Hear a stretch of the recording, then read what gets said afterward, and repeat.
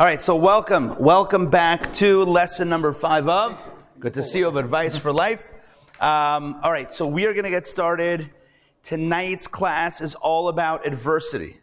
And in order to give us a taste of the class, we put a chair right by the door. A little adversity to get this evening started. That's how we roll. But in all seriousness, they tell a story about a fellow who gets hit. You guys know this one? The guy who gets hit by the bus? Jewish guy? Gets hit by the bus? Paramedic comes by. Paramedic says, are you okay? Are you comfortable? He says, I make an okay living. You know that one? Oh, yeah. All right. Or the difference between a Jewish pessimist and a Jewish optimist. The pessimist says, man, it's bad. The optimist says, oh, it can get worse. That's the... God is awesome. Yeah. Or what a waiter at a Jewish restaurant says, is anything okay? All right, you guys know all this. Classic Jewish jokes. We're talking tonight about adversity. We've talked about wealth and work. We've talked about family and relationships. We've talked about health, physical health and healing. And we've even talked about mental health and emotional wellness. Tonight, we explore challenge and adversity. We all face adversity in one form of another. Whether it's, a flat tire, a flight delay, whether it's a person in our life that's causing us a little bit of strife and some contention, we all face, to one extent or another, we all face adversity. And the question on the table tonight is this powerful question and a very direct question.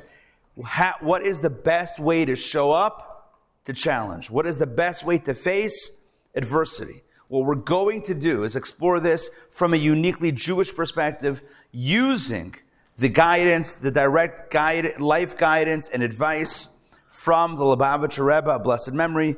The Rebbe, as we've discussed throughout this course, advised literally tens of thousands of people, individuals from all walks of life during his 40 plus years at the helm of the Chabad Lubavitch movement.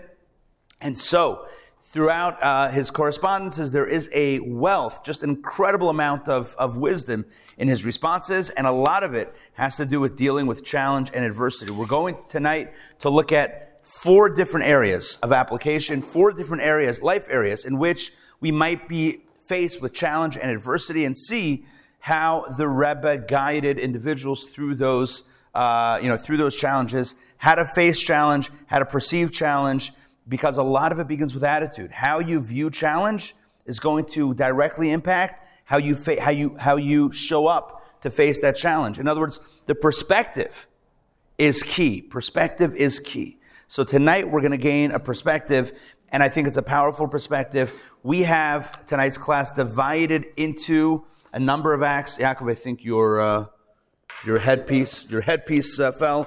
Tonight's class is divided into 5 acts. Act number 1, when the going goes wrong. Act number 2, the heart attack and the blizzard. Act number 3, Israel and Washington. Act number 4, take a hike to the moon. And act number 5, when our tears will dry. We have an incredible class in store for all of you. I'm excited about this. This course is like fine wine. It gets better with age. Every class, every week, we're just getting better and better. All right, so let's begin. Lesson 5, Advice for Life. And the way we're going to begin is with 2 stories from the Talmud. This is Act 1. Act 1, when the going goes bad. 2 stories from the Talmud. Story number 1 is not in the book. We're off the books. Hey, good to see you. This first story is off, but you have it in front of you. You have it in front of you in the form of a sheet of paper that says Advice for Life, Lesson 5, Supplementary Text. It talks about Rabbi Akiva, who lived about 1900 years ago. Rabbi Akiva, as we know, hey, good evening. Rabbi Akiva was one of the greatest scholars and Jewish teachers of all time, and the crazy thing is, he did not know how to read Hebrew until the age of 40. All of his studies began at the age of 40, and he became, again, one of the greatest scholars and teachers of all time. Take a look at this wild story as told in the Talmud. I am going to read this one. Rav Huna said, that Rav said, that Rabbi Meir said, and so was taught in a Braita in the name of Rabbi Akiva. It's a lot of rabbis. A lot of rabbis being quoted. But ultimately it's Rabbi Akiva who said this. One must always accustom oneself to say, everything that God does, he does for the best. Okay? And now the Talmud relates a story. The Gemara relates, second paragraph. Like this incident, when Rabbi Akiva was walking along the road and came to a certain city, he inquired about lodging and they did not give him any. He said, everything that God does, he does for the best. He went and slept in a field, and he had with him a rooster, a donkey, and a candle. A gust of wind came and extinguished the candle. A cat came and ate the rooster, and a lion came and ate the donkey. He said, everything that God does, he does for the best. That night an army came and took the city into captivity. It turned out that Rabbi Akiva alone, who was not in the city and had no lit candle, noisy rooster, or donkey to give away his location, was saved. He said to them, didn't I tell you? Everything that God does, he does for the best. Let's unpack this story. So Rabbi Akiva is traveling, and he did not book a hotel in advance. Right? Remember, this is before Priceline, before Expedia, before Hotwire, before Hotels.com. Right? None of which are sponsors of tonight's class, even though they're all getting a free shout out. So Rabbi Akiva is traveling, and he does not have a comment, but he figures once he gets to the city, he'll have a place to stay. What are the odds? By raise of hand. Have you guys ever had that experience? You're traveling to a certain place, you don't make advance booking, and you figure once you get there, you'll figure it out. I've done that. And I'll tell you why I've done that. It's because sometimes I drive, and I don't know where I'm going to end up. I'm driving to Dallas, or Orlando, or Miami, or New York, and I plan on stopping, but I don't want to limit myself. We'll see how far we can go, and once we get there, we'll figure it out. Well, Rabbi Akiva figured he'll figure it out, and he ended up sleeping in the forest outside the city. But he had with him his trusty candle, his trusty rooster, and his trusty donkey. Why do you think he needed all three? Help me out here. What's the candle for? Light. He's got to read. Remember, this is before the cell phones then did not have backlight. So to read this is true. To read your cell phone, you had to actually hold up a candle. And then, it was very complicated. Super duper complicated how that worked. All right, so he needed a candle for light. He needed a rooster for, help me out? An alarm. Again, the phones then did not have built-in alarms. It was very much focused on the task at hand. So he had a candle for light, a rooster for alarm clock, the donkey. What was the donkey for? To feed his pet lion. Maybe. Sorry? All right, and to transport himself, either to carry his luggage or to get around. It was his car. Yes, absolutely. Right, he had a donkey. Right, who doesn't have a donkey? We have even donkey. I don't know if you guys saw along the side of the building, there's donkey parking. It's a little bit of it's throwback night. It's a whole thing. So anyway, fine. So that's what's going on. So he's got his ride, his donkey. He's got his alarm clock, his rooster. He's got his light. He's got the candle. And what happens? The Talmud says almost in one fell swoop. I think that's the expression. We don't know how long it took. The candle goes out. What else happens? The candle goes out. The cat, the rooster's gone. No alarm clock. And the donkey is also consumed. Where was this? I don't know. Here's what happens. Throughout the story, what is Rabbi Akiva saying? Kol da'avid rachmana letav avid. Whatever God does is for the best. And it turns out that by the morning, he discovers that some marauders, because that's what marauders, I assume, did. They marauded, if that's the right term, the tense, right? They came in and they took the city captive. I mean, that's terrible. But he, alone in the forest, without any light or any sound, right, to call attention to himself, he was spared. And he said, didn't I tell y'all, when he reported the story back, this is exactly what he said, with his southern twang. Didn't I tell y'all? Whatever God does is for the best. That is story number one. He faced adversity. He remained positive and hopeful, and it all worked out. Story number 1. Let's go to story number 2. Story number 2 is actually found inside our book. So now we're inside our text. So hopefully everyone has a copy. Does anybody need a printout? Here we go. You guys good? Yeah? Okay. So take a look. Natan, are you up to reading text 1? All right, here we go. Text number 1, page 120. Page 120. And here is, thank you. Yeah, I think we're good by now. Text 1, page 120. Here's the important thing to remember. This story is not with Rabbi Akiva. It is with a man named Rabbi Nachum. His name was Rabbi Nachum. Now, he was called by his nickname, Rabbi Nachum Ish Gamzu, which I'll explain in a moment. Rabbi Nachum, interestingly enough, and it's relevant to our conversation, was one of the teachers. Listen to this. One of the teachers of the aforementioned Rabbi Akiva. So we just did a story with Rabbi Akiva. He was a student. And now we're going to talk about a story that the Talmud cites about his teacher, Rabbi Nachum Ish Gamzu. And we'll also talk about why he has that name. Spoiler alert, it has nothing to do with a zoo. All right, take it away. Natan. Huh? Why did they call him Nachum Ish Gamzu? Because no matter what would happen to him, he would respond, Gamzu Latova. This too is for the good. Yeah, so the Hebrew words Gamzu Latova means this too is for the good. That was his motto. It became part of his name. Oh, Nachum, the this too guy. Yeah, this too is for the good. Was that used or Zu was the... Zu. Gamzu. Yeah, it's like Gamzu. Is it grammatically correct? Is it Aramaic? Gamzu Latova, Gamze Latova. All right, listen. He didn't win a grammar contest, but he was very positive. He thought he was going to win. Yeah, go ahead. Once, the Jews wished to send to Caesar a gift to gain his favor. They asked themselves, who should we send to present this gift on our behalf? Why don't we send Nachum Ish Gamzu? After all, he regularly experiences miracles, and we need one right now. They provided Nahum with a chest filled with jewels and pearls as a gift. Sent him on his way. During his journey, he had to spend a night in a certain inn. During the night, the folks living in that inn surreptitiously removed all the valuables from the chest and refilled it with plain soil. The next morning, Nahum realized what had happened. Unfazed, he trustingly declared, Gamzu Latova, this, too, is for the good. Nahum arrived at Caesar's palace and dutifully presented his gift. The royal officers opened the chest and saw that it was filled with soil. The Caesar roared, "The Jews are marking me," and was about to execute the Jewish emissaries. Unfazed, Nahum Ish Gamzu trustingly declared, Gamzu Latava, this too is for the good.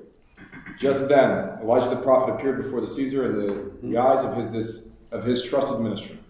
He suggested perhaps this is the special soil from the Jewish patriarch Abraham. When he threw soil in his war against the 4 kings, it miraculously turned into swords midair. When he threw stubble, it turned into arrows. The Romans were then at war with a province that had proven itself indomitable. They took some of this earth, tested it by throwing it toward the enemy lines, and rapidly conquered that province as a result. When the Caesar realized that the gift of soil indeed contained miraculous powers, he ordered his servants to enter his treasury and to fill the chest with precious jewels and pearls. He presented the chest to Nahum Ish Gamzu as a token of appreciation and sent him off with great honor. Look at that story. Unbelievable. I mean, Israel could use some of that earth now. Imagine that. Throw some earth into the sky. Whoosh, swords and arrows. Unbelievable. Now listen to this. First of all, listen. Nachum arrived at the Caesar's palace. Hello. I mean, seriously. And he was coming with money. Caesar's palace. Do I need to explain? He's like, guys, here's the deal. I have one chest of gems. Give me one night at the tables. I'm going to get 2 chests. He ends up with soil. I'm kidding. That's not exactly what happened. But he does have the story. Someone does a switcheroo. Someone steals all the gelt. They replace it with earth. consistently through the story, he says, Gam zu l'tova. He's facing adversity. He's facing challenge, right? Everything is falling apart. And this guy he's positive. He is optimistic. Gam zu l'tova. This too is good. This too is for the good. And that's it. And it all works out. Again, like Rabbi Akiva, his student, with the story with the rooster and the candle and the donkey. They stay positive and it all works out. But I want to know, from what you saw in the story, tell me the difference between the perspective of Rabbi Akiva, the student, and Rabbi Nachum Ish Gamzu, the teacher. They each said they had a different motto. Again, I'm just going to recap it, and it's in the motto that I want to focus on. Rabbi Akiva said, Kol da'avid rachmana l'tav avid, whatever God does is for the good. Rabbi Nachum says, Gamzu l'tova, this too is good. What's the difference? Stuff that's going to happen in the future and stuff that's happening now. Good. Who's in the future? Rabbi Akiva. Rabbi Akiva. Good. Rabbi Akiva is saying, whatever God does is for the good, which means that right now, it might not be good. I mean, sleeping outside, that's annoying, right? That's uncomfortable. I have no light. I can't check my texts, right? This is terrible. Going back to that one, the well is still well, right? Alarm clock is gone. How am I going to wake up?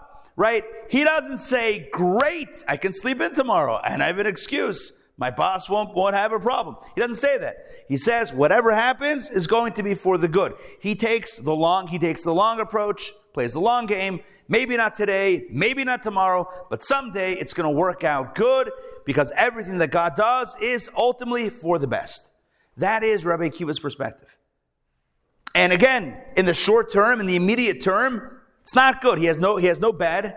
He's cold outside. He has no light. He has no rooster. He has no donkey. He experienced personal loss. This is not good. But he believed it would work out for the best. But what does Rabbi Nachum Ish Gamzu say? What does it mean, Gamzu l'tova? What does that mean?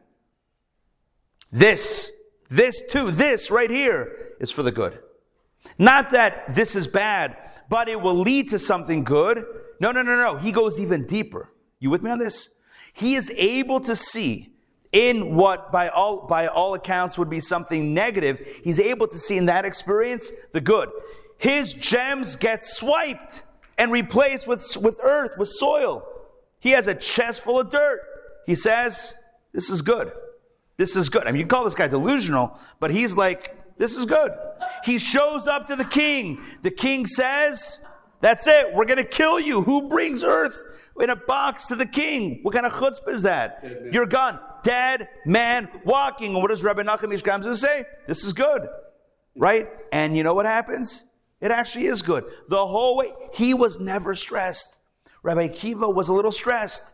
Even though he believed it's going to work out for the best, in the moment it's a little stressful until it works out. Rabbi Nachum goes a step further. He says, not only will it work out for the good, which it certainly will, I believe that this right now is good. Two different perspectives. So which is the deeper perspective? Who has the deeper belief in the goodness? Who has the more optimistic belief? Who would you say? If you had to rank Rabbi Akiva, Rabbi Nachum, help me out. Rabbi Nachum, right? The teacher. So Rabbi Akiva, whether it's because he was a generation further down, right, one generation lower, right, or it's because there's situations, the scenarios were different. I mean, we can analyze that, but I don't think it's that productive. But either way, we can analyze that. The bottom line is, Rabbi Nachum's statement was, this too is good. This, Gamzu l'tova, this is good. Rabbi Akiva had a different approach. Whatever God does is for the best. It may hurt. I may not see it. It may be painful in the moment, but it's for the best. It's going to work out. And I want to share with you tonight that as we go through the 4 different areas in life in which we can face adversity within our own lives, and we're going to do that. We're going to go through 4 different areas in life in which adversity can meet us. We can take one of 2 approaches. I mean, we can take a third approach, which is to say this is terrible, right? This is and collapse in front of the challenge, but that's not. We're not advocating that. I mean, that's an option, but that's off the table for tonight. We're going to advance 2 options. Rabbi Akiva option and the Rabbi Nachum option. The option that says, it doesn't look great, but it'll work out. That's one element of faith. And the other one is, this is good. Right here, right now. If we look at it, if we're able to tap into it, we can actually find something positive in the here and now. And we're going to give examples about how all this plays out in real life in 4 areas. I want to liken it almost. I don't want to belabor this point, but just very quickly. It's almost like the difference between emunah and bitachon. What is emunah? Faith. Faith in God. What is bitachon? Trust in God. And I think we touched on this in a previous session. Maybe we did. Maybe we didn't. I don't remember. We might have. Emunah is belief that God can make this better. Trust is that this is good. That's a little bit of the difference. Bitachon is a little bit stronger than emunah. And I think it lines up to these two perspectives. Maybe not exactly, but I think they're connected. Okay, let's move on. So now that we've established these two perspectives, let's look at them as they play out in real life with real adversity and real challenges. And let's see how the Rebbe used these two perspectives in various scenarios to reframe the situation for the person who was dealing with the challenge. In other words, let me just say this very clearly. People would write letters. People would meet with the Rebbe all the time, and they would say, I'm going through this challenge. I'm going through this adversity. This is a difficult time in my life. And invariably, the Rebbe would advance one of these two perspectives. Either hold on, because it's going to get better, right? And you can not just passively, but work to achieve that better, that positive outcome from the challenge. Or the Rebbe would sometimes advance even the higher level, Rabbi Nachum's perspective, which is, this right now is good. You just got to look at it a little bit differently. Take a different angle, and you'll see this is actually a blessing, not a challenge at all. You guys with me on this? So I've set it up. That's the setup. Let's go into the details. All right. So what we're going to do is look at the first area of adversity and challenge, which we might call situational adversity. Now, what is situational adversity? It means adversity that comes from something that happens to us. It's not self-generated. It's not something we've done. It's not something we feel. It's not coming from inside of us. It's coming from outside of us. Situational adversity. And the two stories in Act 2, we're up to Act 2 now, the heart attack and the blizzard. So here we go. The first story the heart attack story, takes us back to Shmini Atzeret, 1977, exactly 46 years to the day before October 7th, what happened in Israel. So it was the same day, Shmini Atzeret, 1977. The scene is Brooklyn, New York, the world headquarters of Chabad Lubavitch, 770 Eastern Parkway. Who has been to 770 Eastern Parkway by raise of hands? Okay, if you've never been there and you're curious, join me for Shabbat in the Heights. Look at this plug. Look how smooth that was. This is like an in-program read. Look at this. I'm calling attention to it even. So proud. Shabbat in the Heights. Leah and I will be leading this trip in conjunction with JLI. A full Shabbat, Friday to Sunday in Crown Heights, the epicenter of the Chabad movement. If you're interested, let me know. There's no party like a Brooklyn party. So that's that. Back to our story. The scene, 1977, 770 Eastern Parkway is the address. Shmini Atzeret at night. So just explain something very quickly. Outside of Israel, in the diaspora, i.e. outside of Israel, we have, for the holidays, we typically have 2-day holidays. In Israel, typically it's a 1-day holiday. So the last days of Sukkot, which is called Shmini Atzeret Simchat Torah, in the diaspora we have 2 days. Day 1 is Shmini Atzeret, day 2 is Simchat Torah. In Israel, it's all combined into one crazy and wild day known as Shmini Atzeret Simchat Torah. It's 1 day. Chabad has a custom in the diaspora, i.e. outside of Israel, that on the night of Shmini Atzeret, again, it's a 2-dayer, the night of Shmini Atzeret, we do, Chabad synagogues, we do hakafot, meaning we dance with the Torah, completely for solidarity with Israel. Even though in most synagogues they don't dance with the Torah until the next night, Simchat Torah, Chabad, we dance the first night outside of Israel. Because in Israel they're dancing, we're going to dance. Chabadniks don't miss a party. I don't know if you noticed that. If there's a party anywhere, it's like, oh, you know the expression, it's 5 p.m. somewhere? Yeah, there's hakafot somewhere, we're doing hakafot here. It was that night in 1977 that the unthinkable happened. So typically, the Rebbe would stand and participate in the dancing throughout the evening festivities. But that night, he asked for a chair, and he sat down. Turns out he had suffered a massive heart attack. In fact, multiple heart attacks. They immediately cleared the synagogue, and there were thousands of people in the room, and you can imagine how the logistics of clearing the room, what that looks like. No, and the chaos, everyone was out of the room within moments. They brought doctors in and cardiologists, and they set up on the spot a field hospital in the Rebbe's office in the synagogue. Top cardiologists came in to take care of the Lubavitcher Rebbe. And again, just imagine, I know we just went through this here with, October 7th, the mixed feelings. On the one hand, it's Shmini Atzeret, and then the next day it's Simchat Torah, it's a day of celebration. On the other hand, the Rebbe just had a heart attack, and no one knew what was the status, what's going to happen, what's going to be, how is the Rebbe going to recover. This was an unknown, and certainly weighed very heavily on the hearts of everyone.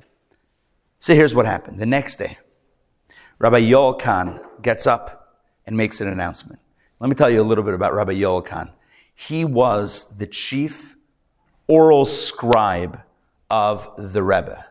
He was the head of the human tape recorders, which I know I need to explain. The Rebbe would often speak on Shabbat and holidays when you could not record or write down, take notes. There was a select group of individuals who had incredible minds and incredible memories, who would recall word for word all of the talks of the Rebbe over a given Shabbat or holiday. And we're talking about hours of talks, intricate talks on the Talmud, on Kabbalah, on whatever, intricate talks. That guy's listening. Intricate talks on Torah. They would remember word for word, and after the holiday, they would transcribe everything. Or after Shabbat, everything would be transcribed. So this Rabbi Yoel Khan, he just passed away a few years ago.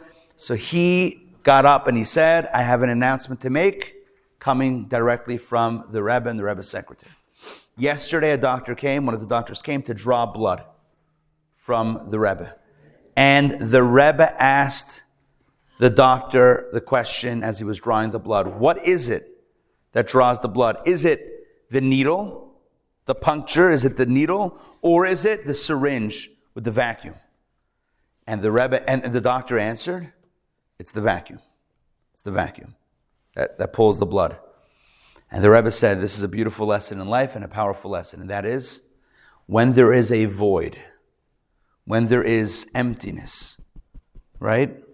That actually brings out more life and vitality, blood symbolizing life. It's the vacuum that actually brings out greater energy. And the message was, I may not be celebrating with you on Simchat Torah because he needed medical attention. My absence should be like the vacuum that brings out even more joy. You with me on the message? That was the Rebbe's message. What was the Rebbe saying?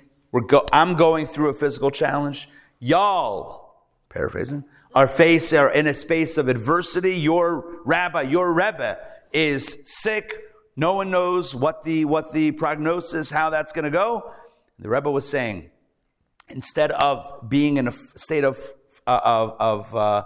foreboding, instead of being in an anxious state, you got to continue with the joy, and even more joy that comes from the absence and the pain. Let that pain or let that absence be the vacuum that brings out even more joy and more energy. And indeed, the dancing that year was incredible, and that is what the Rebbe had asked for. So here we see, I would liken this to a Rabbi Akiva-like approach.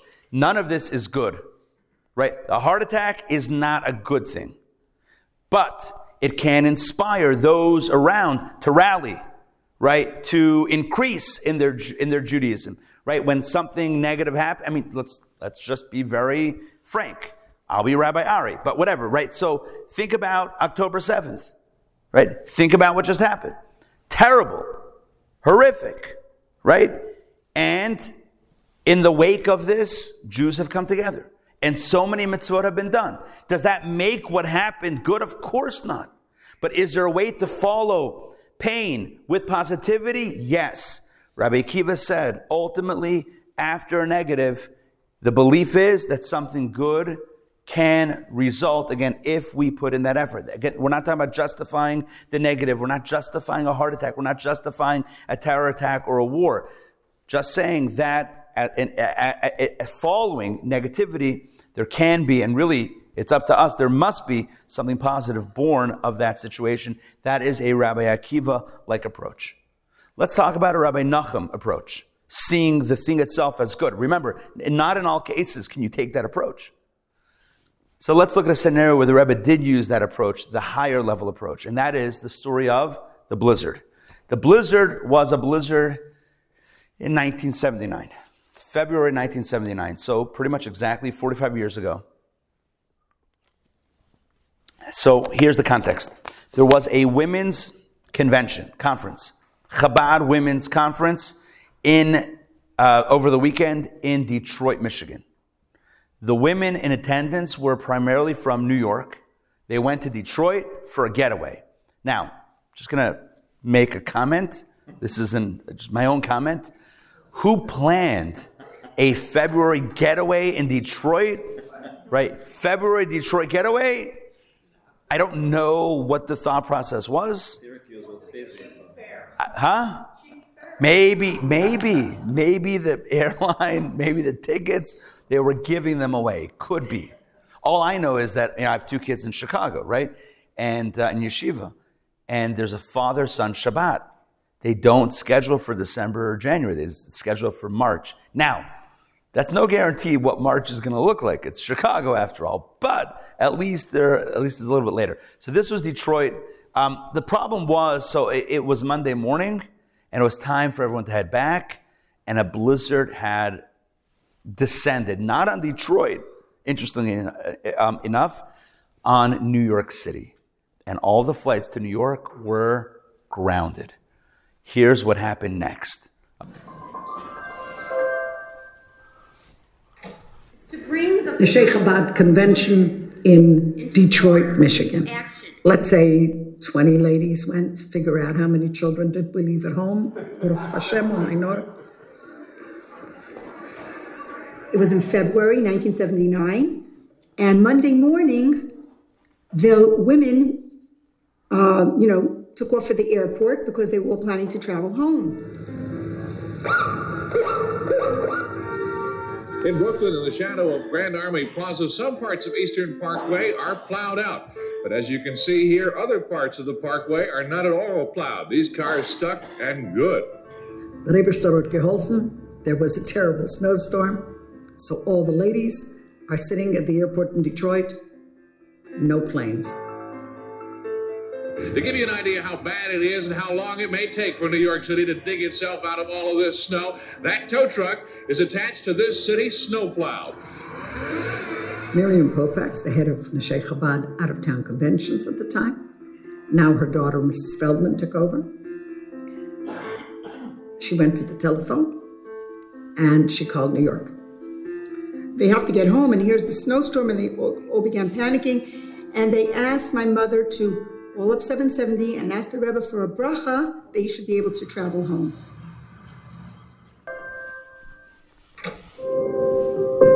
These are the words of the Rebbe.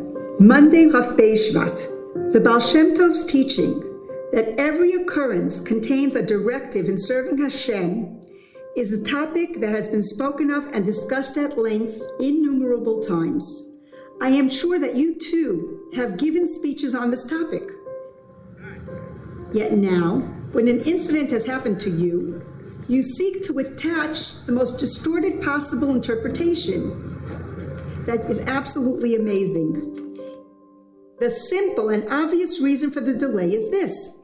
It is possible to disseminate Torah and mitzvos to a far greater degree than was accomplished during the convention.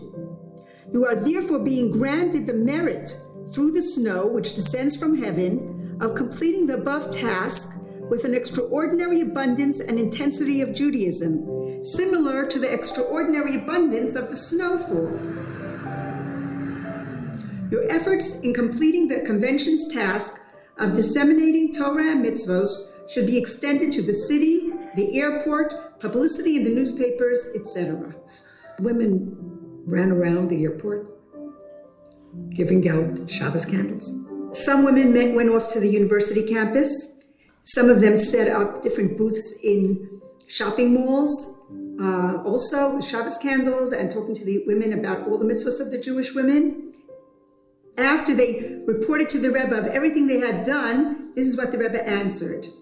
It is a particularly great merit when the Almighty points with a finger and clearly shows one what to do from on high. May all your activities undertaken as a result of this divine indication be highly successful.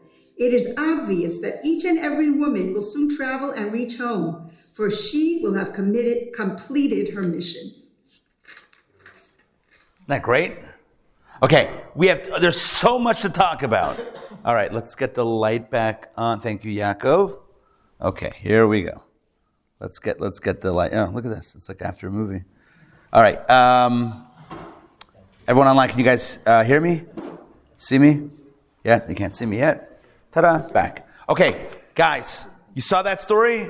Here's what I love about that story. Some of you may have known that story about the snowstorm, but I would bet you didn't see the women who were there talk about it in some original Channel 7 maybe footage from Grand Army Plaza in Brooklyn. That was epic.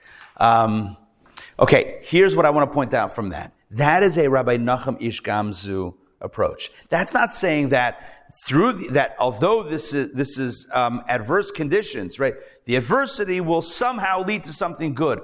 The Rebbe was saying, God is literally giving you, putting an opportunity on a silver platter. Like everything is ready to go. In other words, you just had a convention. You had a conference. Women, powerful women, Chabad women, the most powerful women out there. They're gathering together. And what's the resolution? To have a greater impact on the world, to have a greater impact in spreading Yiddishkeit. And what's God Almighty giving you the opportunity? To do it. That day or the next morning, you thought you were going to go home and go back to your routines and back to work, back to your families. Not yet. Here you have an opportunity to immediately implement the resolutions of the convention. It's not adversity that also has an upside. This is clearly a blessing. Like the Rebbe said, the abundance of the snow should mirror, or the abundance of the mitzvot that are done as a result of the snowstorm. That was the Rebbe's take. It's like a Nachum Ish Gamzu, like throwing the soil and watching it turn into arrows. This is watching the snowfall, or the snow is in New York, whatever, but having the opportunity to go around Detroit and make an impact because the planes were grounded. We've all faced adversity when it comes to travel plans. Things don't work out, right? A tire pops, right? Something happens. We're now on the side of the road. How do we show up in that moment? Do we say, there's three options. I don't even want to talk about option one. Option number one is we go kicking and screaming. That's off the table. The kicking and screaming is not even one of the two options tonight. It could be an option though, but it's not an option tonight. There's two options. Either Rabbi Akiva's option, this is not good, but I guess it's going to work out somehow. Maybe I'll get better tires than before, or whatever that is. Or maybe, had I gone there before, something could have happened, like Rabbi Akiva's story, whatever it is. Or we can take Rabbi Nachum's approach, which is Gamzu Latova. This itself is good. This is good. What's the good? I don't know. Maybe somebody will stop and we'll have a shmooze. We'll end up wrapping tefillin, right? Who knows? Who knows? But it's about keeping your eyes open, because Gamzu Latova, this too is for the good. All right, so that is the first area of analysis when it comes to situational adversity, whether it's the heart attack, whether it's the blizzard, The approach is that there's something positive, either that could come out from the negative or that the negative itself is actually positive. We're going to move on to Act 3. Any questions, comments on this so far? Make sense? The Rebbe, I mean, when he was saying that, them drawing blood here is creating more of a voice that giving you guys space to party more, I guess. But wasn't that also Rabbi Nachum's? I mean, this in itself is a good thing. I think the Rebbe was saying use the energy. Yeah. Use the energy, straight up that concern, that energy, channel it into something positive. I don't know that he was saying, see, Rabbi Nachum Ish Gamzu is, this is good. I don't know that I think that would go a little too far when it comes to that situation with the heart attack. I don't think we would ever say like, that's good. But it could be for the good, it could be for something down the line that's good, which could be even the next day. It's for the good, or the next moment. But this, not this itself, but the next step could be good. Whereas Rabbi Nachum is saying, the actual sand was good. It didn't lead to something good. It was good. The stones, the gems being stolen, replaced with sand, that was actually good. I'll tell you why that was good. I didn't explain it before, but here's why it's good. Rabbi Nachum went to the Roman Caesar's palace, right, on a mission on behalf of the Jewish people. And what did he bring? You got to smear you just got to grease the wheels a little bit. What did he bring? Jewels. Let's be honest. You think the king already has gelt? Yeah. Absolutely. You know what the king didn't have? Dirt. Magical dirt. He didn't have that. That's the magical dirt turned into weapons? Right, guided missiles from dirt, that he didn't have. That's the one thing Rabbi Nachum could give him that he'd be like, whoa, I like you guys. What did you come here for again? Absolutely. And you know what? Take back some gems. That's the one thing he did. So it turns out, it's not that it led to something good. The dirt itself was good. It's a little bit different than the heart attack thing. Not the heart attack was good. But it could lead to an extra energy that could be good. It's the nuance. It's a nuanced difference, but I think it's important to note the difference. Because again, not every situation of adversity, it will be appropriate to use Rabbi Nachum's approach. Sometimes that's not good, but we can respond with goodness. I mean, that's good, to respond with goodness. Not that that's good. Okay, fine. Let's move on to the next case. Did they both? Hold on one second, Mark. Yeah? Did they both think that Hashem caused that heart attack at that time? I don't know. I mean, look, at the end of the day, we have to say that God's in control of everything. But to go as far as to say that that's good, we never do that. That would be horrible to say that. But that the energy could be channeled into something good, into greater joy, to greater mitzvah commitment, absolutely. Why not use this as an opportunity for something positive and something even better than before? But again, there's a difference between the two. Mark, what did you want to say? 1 second, Mark. Jump in. My question is this. It's one thing to say bad things happen, and that can be turned. So what about tragic things? Yeah, so I want to leave out tragedy because honestly, that is a different conversation. When it comes to tragedy, there's a different calculus. We're talking about, this doesn't even sound right, standard adversity. I would say standard adversity. More like the typical stuff. Tragedy, we talk about like a Holocaust. That has to be a separate conversation. It's a good question, but it's the Holocaust question. That's a different topic. It's a different class. We have to keep that as a separate conversation. Okay, All right, so just for example, the heart attack. Would the Rebbe have ever said, I take some responsibility because I was drinking too much schnapps, or I was eating too much candy, or is it all in God's hands? Is some of these... Yeah, it's a good question. I think that goes back to the health class that we did a few weeks ago, where the Rebbe was very much an advocate of preventative health and making sure that we stay on top and ahead of our health. At the end of the day, no one can prevent all illness, no matter how healthy a person is, stuff happens. Should one blame oneself? I don't think that's healthy. Should one say, it was my fault? I don't know if that, unless that leads to some positive change, that's that. I don't know that that the Rebbe spoke about it in that term. I think it was more about, okay, what now? What do we do now? Do we cancel Simchat Torah celebrations because the Rebbe is in this very serious medical state? Or does the dancing go on? And if the dancing goes on, does that mean we're not, we're just like tuning out, compartmentalizing what's really going on in the same building as there are doctors tending to the Rebbe's health after this massive heart attack? And the Rebbe said, no, it's not compartmentalizing. This is, it's that angst, it's that absence that can stir the greatest joy in a positive way, and that's all part of the larger picture. Jules, did you want to jump in? I think you're muted. Okay. Yeah. So when you started the conversation about the Rebbe having a heart attack, you mentioned how it was at the same time that October 7th happened. 46 years to the day. 46 prior to.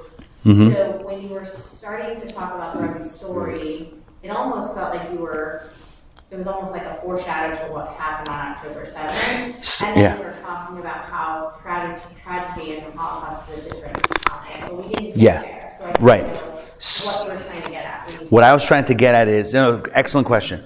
So my thought, and I know I didn't articulate it because it was just a thought and a feeling that I had in the moment, my thought was very similar.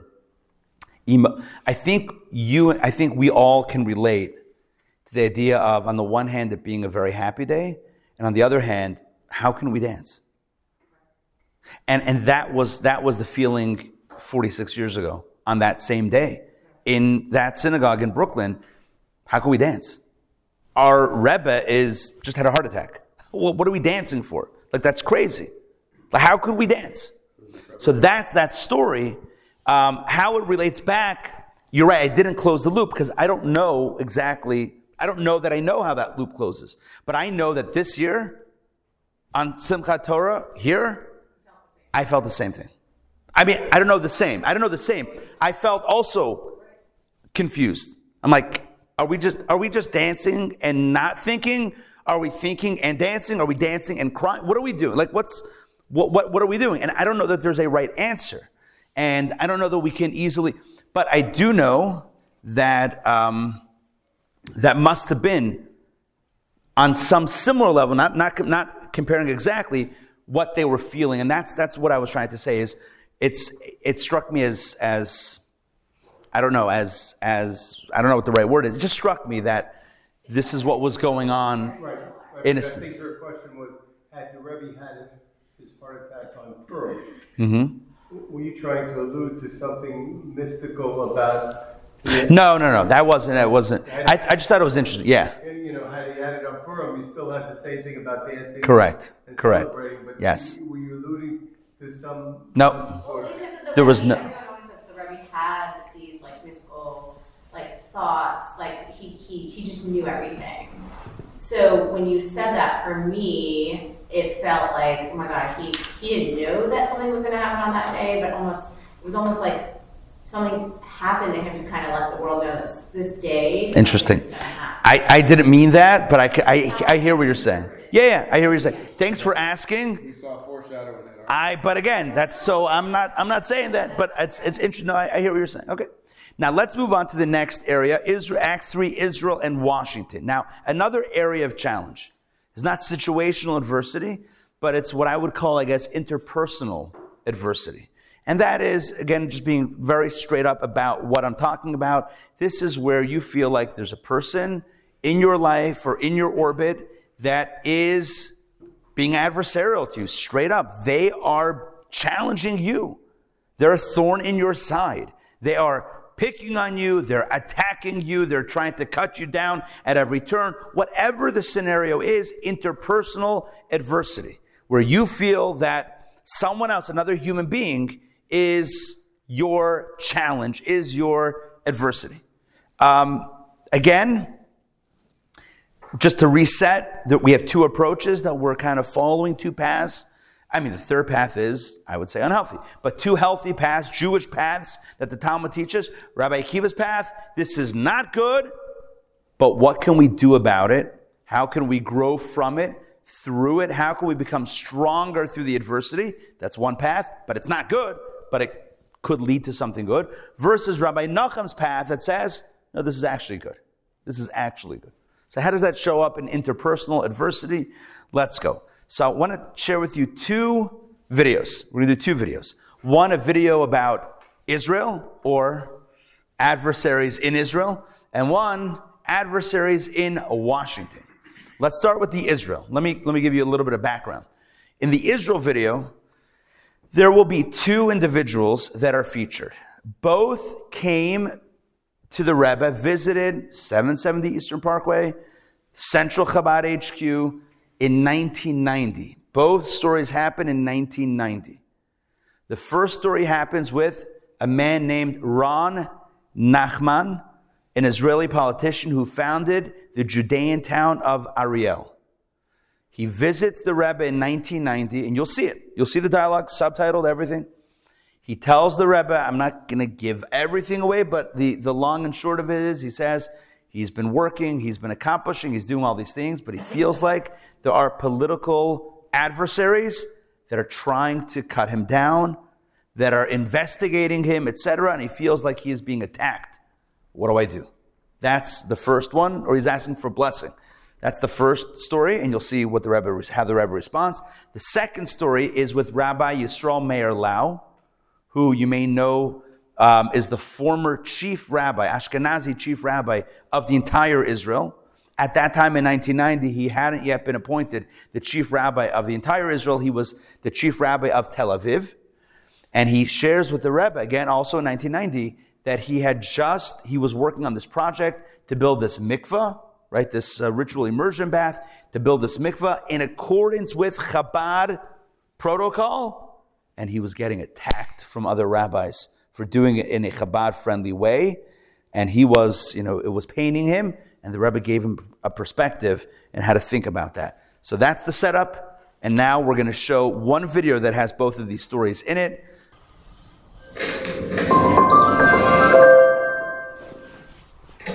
ואחרון חביב, אם מותר לי לבקש בשביל עצמי פעם משהו. יש הרבה אנשים שרודפים אותי. בגלל זה שאני מצליח לעשות את כל הדברים האלה. ועושים לי כל מיני בעיות. בנושא של חקירות ומשטרות. איך אני מביא כסף מאמריקה. ואיך אני עושה את כל הדברים. הייתי מבקש שהרב ייתן לי ברכה. שכל הדברים האלו שעושים נגדי לא יעלה בידי אף אחד. ושאני אצא מכל הדברים האלה חזק ומחוזק.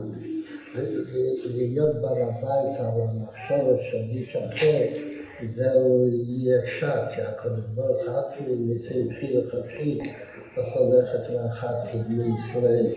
אבל מה שהקדוש מבקש, שלהפיל מזה כל להזיק, ואדרבה כן יעיל עת יותר, את התשוקה יותר, כצבע של יהודים, שנראה שמישהו מתנגד, עדיין מתקרב אצלם את הרצון, לעשות דווקא ככלל.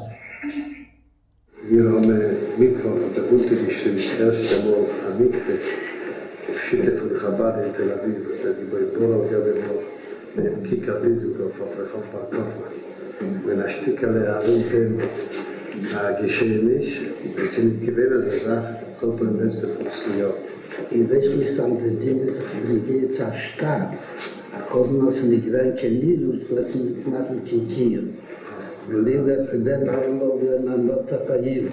Schafft sich wenn hier und man noch nicht, sind nach einmal selten tun. Das ist eine starke Rede.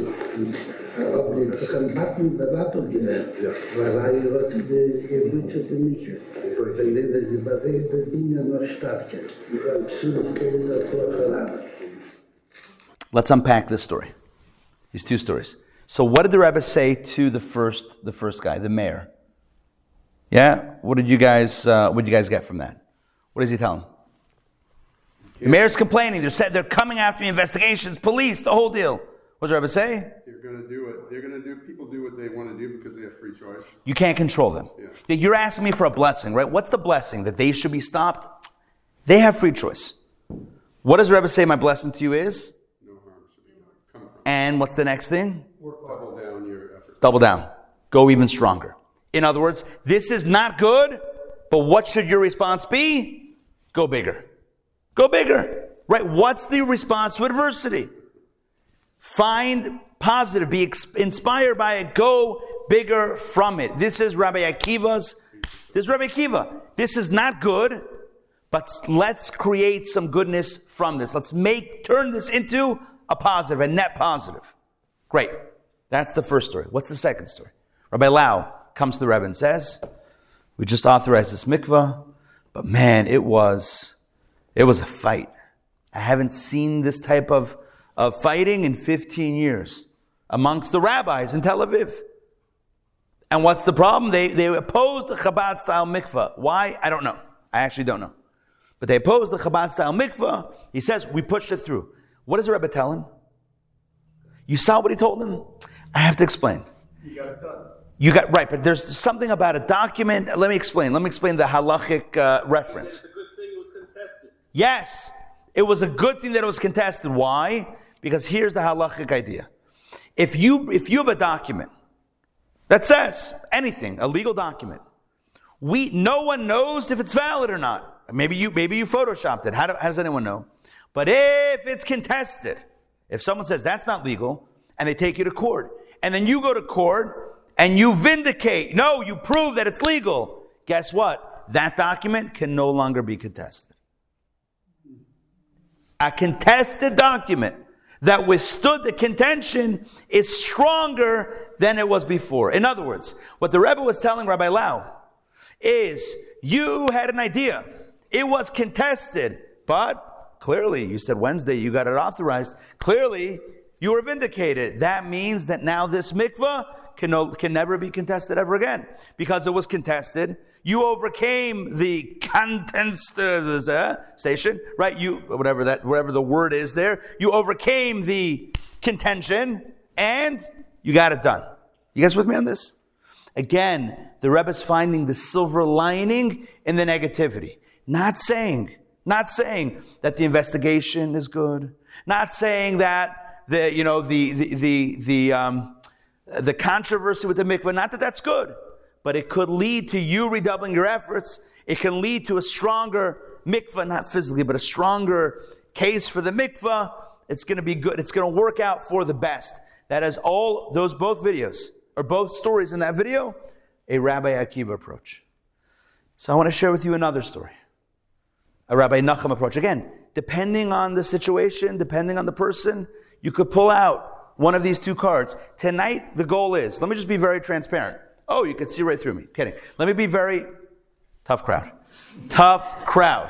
So I'll be very transparent. Tonight, the goal is to share these two perspectives and stories in which they're used in various ways. And the goal is that the next time you and I are faced with adversity, with a challenge, whether it's a person or a thing or a snowstorm, whatever it is, that maybe in that moment we can respond. We can say, oh, wait a second. Let me get myself centered. Hold on. How can I take lemons and make lemonade, Rabbi Akiva? Or how can I even see this as good? One of those two, I'll let you choose. But here's a story about the second approach, how this is good. Washington. Story was told by Professor Alan Dershowitz. At the Chabad Shluchim, Chabad Rabbis International Conference, probably about a decade ago, he spoke, and he shared the following story. We'll pull it up on the video. In the story, he shares that he wrote a letter to the Rebbe in 1982 criticizing what Chabad was doing and how the Rebbe opened his eyes to see a different truth, a different reality. That's all I can say in the lead-in. Now to the videotape.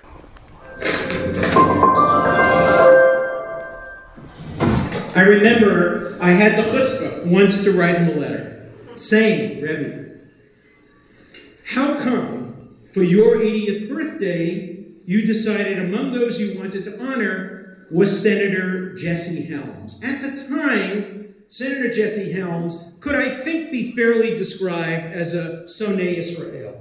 He was not a friend of the Jewish people. He was not a friend of Israel. So, in my naivete, I wrote the Rebbe a letter. He wrote me back one of the most beautiful responses.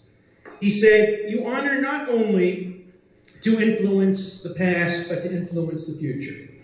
He said, watch Senator Jesse Helms over the next years and see whether or not our decision was the correct one. Within a year of that honor, Jesse Helms had become one of the strongest supporters of Israel in the United States Senate.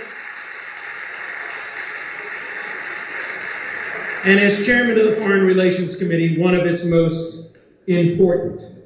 You live and you learn. And I learned a great deal. Okay. So that was that video. I'm going to do a little bit more explaining. Okay. Here we go.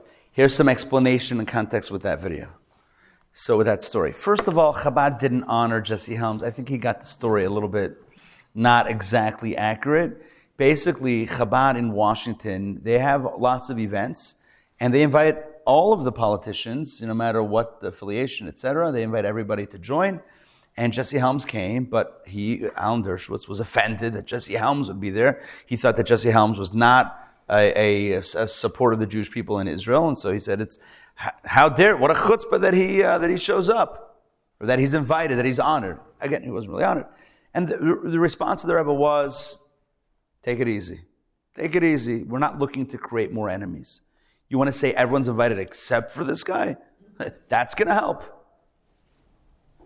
What do you say? Kill him with love, or transform him with love. Within a year or whatever it is, Jesse Helms became a friend of Israel. He transformed his position. What's the point? What's the message of the story? This is not a situation where you look at someone who is an adversary and you say, well, as an adversary, I'm going to fight you and I'm going to emerge victorious and be stronger than before. That's what the Rebbe told this guy, Ron Nachman from Ariel in Israel. That was that message. This is different. This is, don't look at him as an adversary. Look at him as a potential ally. If you create the right relationship, you might be able to flip him. This is a Nacham Ish Gamzu approach. This is not sand. This is not earth. This is not dirt. These are arrows. This is not an enemy. This is an ally. He just doesn't know it yet. He just doesn't know it yet. A few years ago, we brought in Rabbi Talushkin, who wrote a biography of the Rebbe. Rabbi Talushkin is a rabbi in, I think, Los Angeles. And Rabbi Talushkin said one of the lessons that he learned from the Rebbe is how to disagree without being disagreeable. An art that I believe is completely lost in 2024 by many people. Because if someone disagrees with you, they become enemy number one. Canceled! I won't talk to you. How dare you? You mean nothing to me. You ever have someone, ever see that? Right? Disagree. I don't like what you're doing. I like what you're saying. Yeah, that's it. You're out. 1 second. Where's the nuance? Not even nuance. You disagree. Say, fine, I disagree, but where do we agree? Because we can still work together on many things. I'll tell you a story about exactly this point. Rabbi Yossi Lu. He's a local Chabad rabbi, used to live in this community, now Chabad of Peachtree City. Rabbi Yossi Lu's father is Rabbi Shmuel Lu in London. And Chabad in the UK was running, at some point in time, years ago, was running a mitzvah campaign, one of the Chabad mitzvah campaigns. And there was another rabbi in London who was, for whatever reason, opposed to that campaign. And Rabbi Lu either met with the Rebbe or wrote a letter to the Rebbe saying what do we do with this guy? Here's a rabbi in London, and he's fighting against us. You know what the Rebbe responded? He said, Rabbi Lu, there are 612 other mitzvot that you can partner with him on. Again, do you look at him as an enemy? Or do you say, all right, let's just leave this one. Let's just agree to disagree. Let's see where we can work together. There are 600. If this one mitzvah, if we can't see eye to eye on how to best promote this one, no problem. There's 612 other ones to deal with. That is a powerful approach. That is not saying my adversary is my adversary, but it will make me stronger. That's a Rabbi Akiva approach. This is saying this too is good. This person is my ally. I just need to open them up. You with me on this? This is a Rabbi Nachum approach. Okay, let's move on. Yeah, you got this? Make sense? Yes. Okay, more or less. Let's move on to the next section. Act number 4. Take a hike to the moon. Here we go. We're talking now about the next area of adversity, which is inner adversity or inner challenge. This is where a person realizes within themselves that they are the problem, or that they have areas within themselves that are not so desirable. So what do we do then? How do we face our own inner adversity, our own internal challenges? Once again, we'll see the Rebbe's approach taking both forms. The Rabbi Akiva form, which is, it's a challenge, but it can make you stronger. Or the Rabbi Nachum approach, which is, this is not even a challenge. This is a good thing. What you thought is a challenge is actually good. Let's see this in full display, in HD. Let's see this. Let's start with the first approach, the approach of Rabbi Akiva. And for this, we're going to look at another Talmudic story, the story with the hike. Take a look. I know we haven't done a lot of text, but let's jump to text number 6. So please flip your books to turn the pages to page number 129. Story from Talmud Tractate Sukkah. I will read this. This is a wild tale. Abaye, he was one of the great rabbis of his time. Abaye overheard a man suggest to a woman, let's get up early in the morning and travel together. Okay, well, you know what that means. Well, that's what that's what Abaye thought. So when she agreed, Abaye told himself, I'd better follow them to prevent them from doing something forbidden together. So he hears, just to pause here for a quick moment, we set this up. Abaye overhears this guy say to this woman, hey, let's go hiking in the morning. And he's like, hiking? I know what hiking is. I'm not going to let you guys go hiking. I'm the rabbi of this place. You will not go hiking without some surreptitious chaperoning. It's kind of like, the movies where the teenagers are going out on the date and they look around the back seat. There's the parent there, right? Kind of sneaking, like watching, right? That's what's going on over here. The rabbi is following behind. Let's continue. He shadowed them. I love this description. He shadowed them for a distance of 3 parasangs, approximately 12 miles. He trudged through a reed-filled marsh while they walked along the road beside it. In other words, they're walking the road and he's like trudging along the marsh. However, they did not use the isolation and the early hour as an opportunity to sit together. In other words, they actually went hiking. And that's it. Because he was taking all the good hiding spots. Apparently. They're like, who's the guy following us? This is so bizarre. Kidding. No, but nothing happened. Nothing happened. As they parted ways, Abaye heard them commenting, the road was quite a run, but the company was certainly fun. In other words, had a great time. But it was just kosher, innocent, hanging out. Totally platonic. Abaye then told himself, if I were that man, I wouldn't have managed to restrain myself from sitting with her. And you know what he realized in that moment? Hold on. Why did he suspect that something was going on? Because that's what he would have done. What do we call this in psychology? Projection, right? This is classic projection.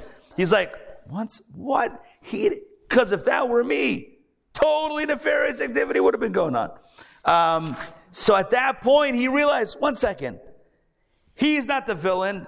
I'm the one that has these thoughts, and I followed them, and I suspected. And so at this point, let's continue last paragraph. As he stood in thought, slouched against the doorpost, and feeling distressed, a certain elder approached him and said, a greater person has a greater inclination to sin. And he was kind of making him feel better. He's like, Abaye, you're a great man, but because of that, You have a great Yetzer Hara, great evil inclination, etc. So don't feel so bad. Now, how do we typically understand that line? The greater, and it's found in other places as well. The greater the person, the greater the inclination to sin. Typically, we understand that as being so. Since God has to keep everyone with free choice, right? As the Rebbe said, we know, right? Everyone has free choice. So if someone has a lot of good, a lot of light, God has to also give them a lot of shadow, because otherwise it would be too easy for them. So the greater the person, the greater the Yetzer Hara. Correct? That's typically how we understand it. Yes, I'm going to assume everyone's saying yes. Okay. However, the Rebbe actually in 1968 shared a very unique interpretation that goes the other way, flips everything backward and says, you know why the person is great?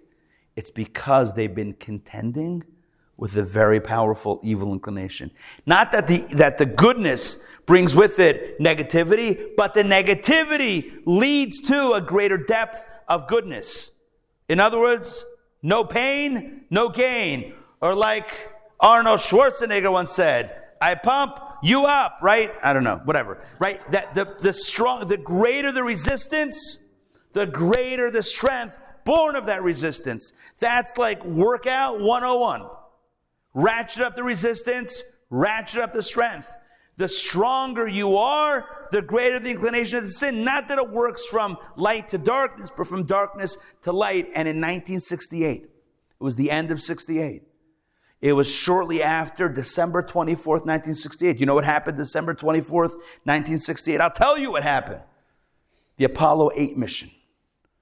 First manned spacecraft to orbit the moon. They didn't land on the moon yet. That would come a few months later. But the first manned spacecraft to orbit the moon, NASA sent it up December 24th, 1968. You ever see that famous photograph called Earthrise? It's a gorgeous, glowing blue arc of the Earth. I heard a podcast. The astronaut who took that picture, I heard him say this in an interview. He said, we traveled from Earth.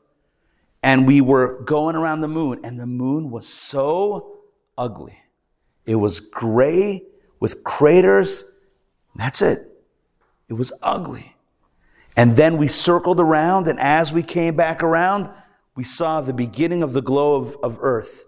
And it was gorgeous with the colors, with the blue, with the green, with signs of life. And he said, and I realized in that moment, and it got him, with all the gots that you can feel, he said, I realized in that moment that everything we know, all the people, all the history, all the stories, all happen on that one small planet. The Earth. So a few days later was Shabbat. And in Brooklyn, New York, the Rebbe spoke about this mission. And he said that the NASA scientists faced a challenge. There's a bit of a conundrum over here. To get to outer space, you need fuel. What's the problem with fuel? It's heavy. 90%, here's a fun fact, 90% of a spacecraft's weight is in the fuel. So the first inclination is, let's lessen the fuel. Lessen the fuel, you can't get to outer space. So you have more fuel, but now you can't go because it's too big. It's too heavy. So the Rebbe explained that the NASA scientists had to find that perfect balance between enough fuel, not too much fuel, enough to get you out, but not enough to weigh you down. And so here's the magic. The magic is, and here's the perspective. That which you consider to be a weight schlepping you down is what really propels you upward. You with me? That which could otherwise be seen as a drag is in reality what propels you to the moon. And this is how the Rebbe explained the value of the Yetzer Hara, the evil inclination. It's intended to take us up. Text number 7, let me read this, 131. In order that the good inclination should be able to soar even higher, there's a need for a tremendous quantity of material, mass, the inclination for evil that stands in opposition.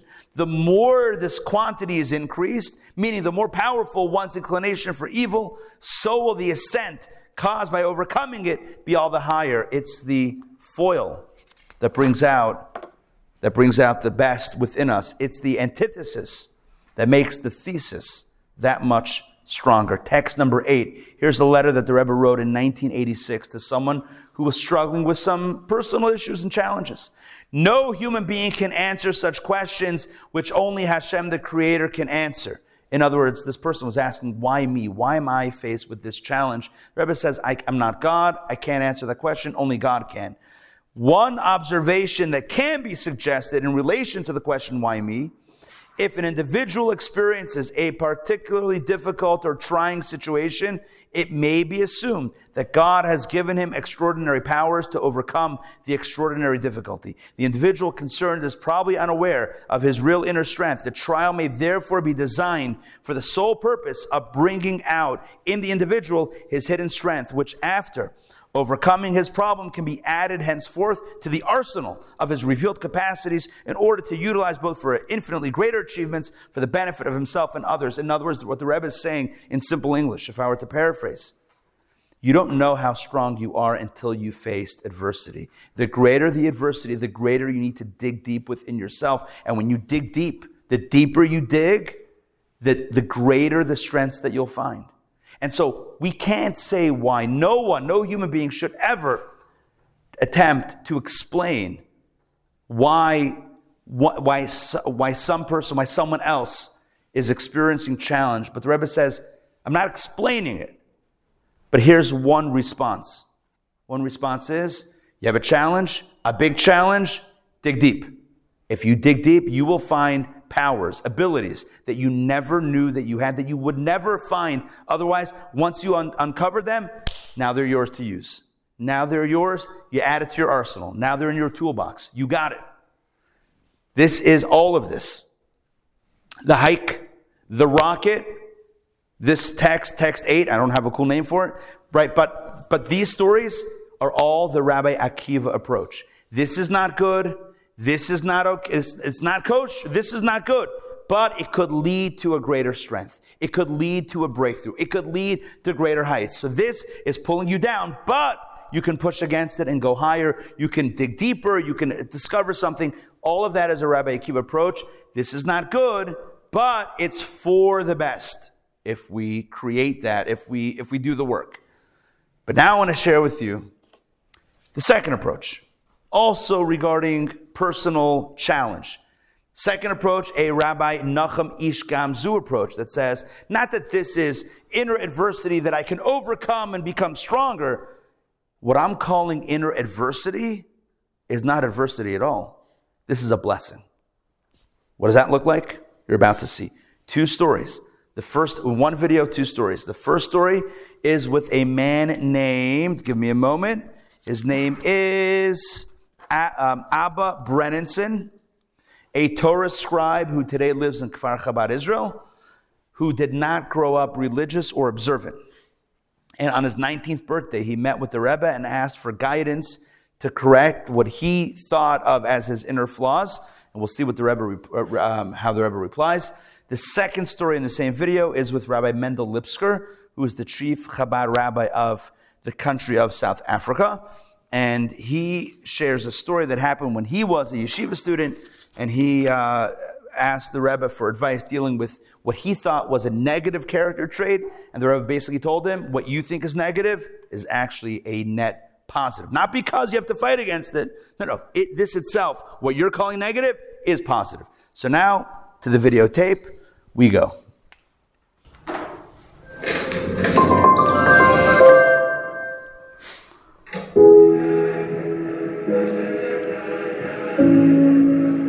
I came to Crown Heights to try out Yiddishkeit, to go into yeshiva. I wanted to see if I wanted to be religious. I ended up staying there for 4 years, or a little more. In those years, I requested from the Rebbe a tikkun.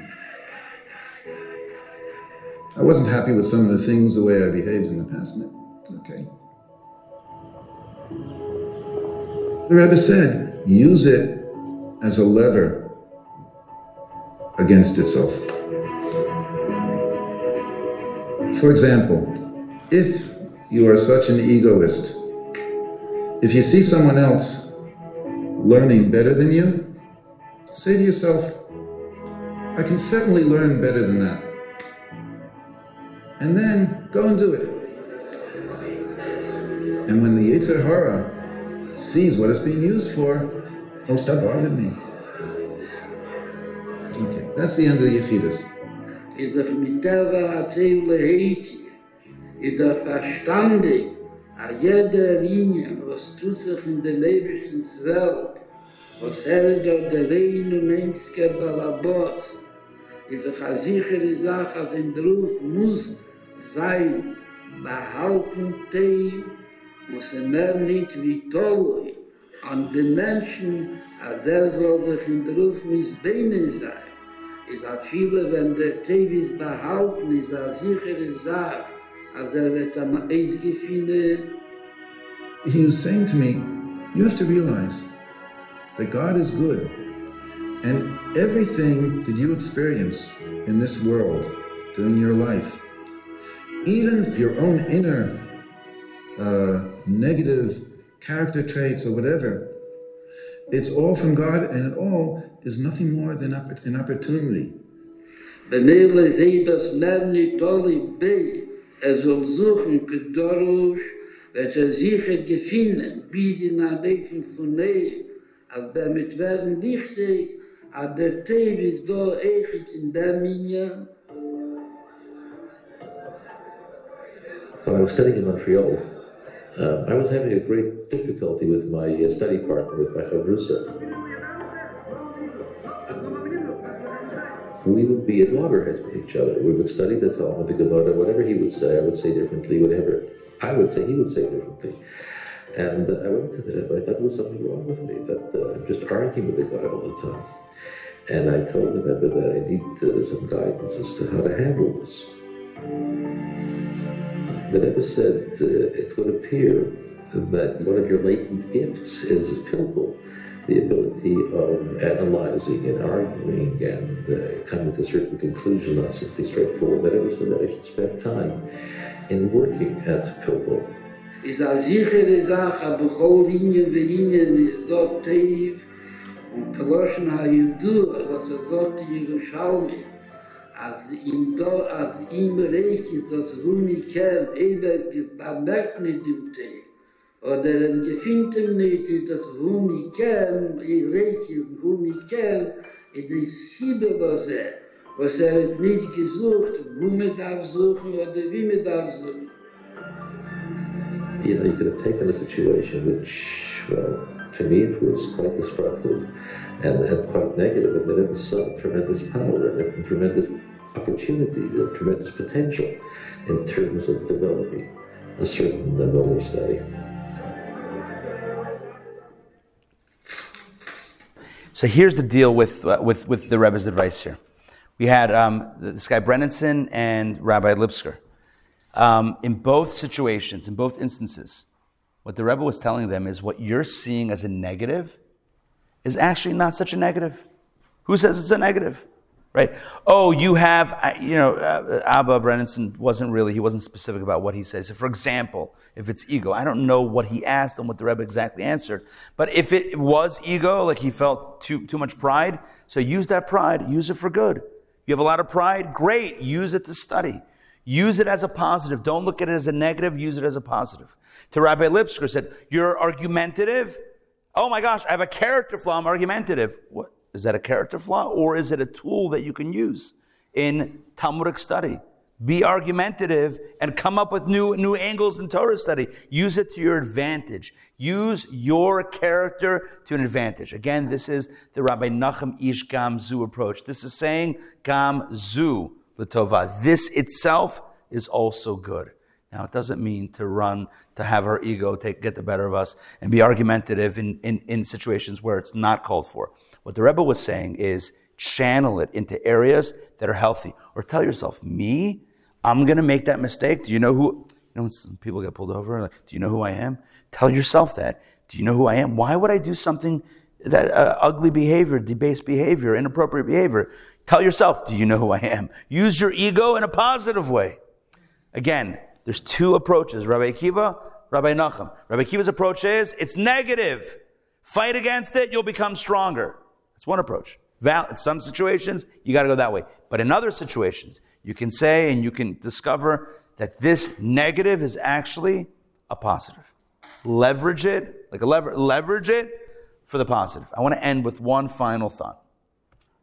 We talked about facing adversity in situations, blizzards, health situations that happen to us. We talked about facing adversity in interpersonal relationships. What if that guy is attacking me? What do I do? And we talked about handling adversity when it's coming from within. Internal adversity, internal challenges, internal negative drives and desires. The final adversity I'm going to speak of again just for a minute is the adversity of national adversity or historical adversity. As a people, we have faced challenges throughout the years. We have faced persecution, pogroms, a Holocaust. We have faced the worst of the worst. Expulsions and religious persecution and slavery and exile, you name it, we've got it. And yeah, there's a teaching that says, although we're not explaining tragedy like I said before, there is a teaching that says that the darkest of nights lead to the lightest of mornings, right? The darker the night, the more brilliant and bright is the dawn that follows. And we believe that. We believe that. We believe that there is a better time coming. But I'll end with this. There's another way to look at it. And another way to look at it is something we can't fathom. Can we even fathom that in the negativity there is good? The idea that we have to fight against the negativity and create a greater good, sure. We don't want that. We don't ask for it. But that's what we must do. But to see the light within the darkness is something that today is not possible. That's the unanswerable question. As I said before, to explain tragedy. But here's what I know, and here's what we know, here's what we believe in. We believe that there will come a time when Mashiach comes, the ultimate redemption, when the cloak will be lifted from our eyes, and we will be able to see all of the truth and the purpose of everything.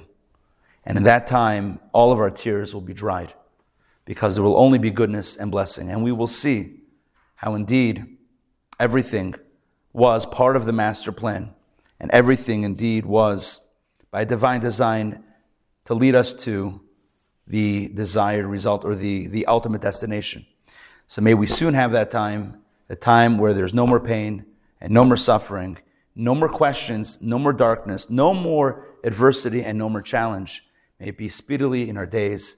And let us say, Amen. Thank you for joining me tonight for lesson number 5 of Advice for Life. I hope you found it. Thank you. I hope you found it meaningful. I hope you found it enlightening and illuminating. I do want to mention that next week we are having our final session, same bat time, same bat channel. The topic next week is called Spiritual Heights. We are going to explore the Rebbe's unique and innovative approach to self-improvement, both in the areas of personal growth and in growing our influence on our surroundings. As we've come to see in our past lessons, the Rebbe's approach often challenges conventional thinking, and the same will be in this area, in the topic of self-improvement. That is coming up next week in our final session. By the way, when I say final session, we got more courses coming up. I'm going to announce some things coming up next week. But one thing I do want to get on everyone's radar, because I don't think I mentioned this tonight, wink, wink, I know I did, is this Shabbat in the Heights. If you're interested in exploring, like actually walking the streets of the nerve center of Chabad, International, join me in May. Look at that. I even know the date when I look at the flyer. May 17th through 19th in New York. Top restaurants. We're talking about the greatest food, the greatest speakers, inspiration, Shabbat together, singing and dancing and learning and eating and maybe a little chaim, whatever it is, in the heart of Crown Heights. You don't want to miss this. If you're interested, let me know. We'll talk about it. All right. Wishing everybody Shavuot Tov. Actually, Wednesday night, we say Shabbat Shalom. Have a good Shabbos, everyone. And thank you very much. Thank you very much, Doctor.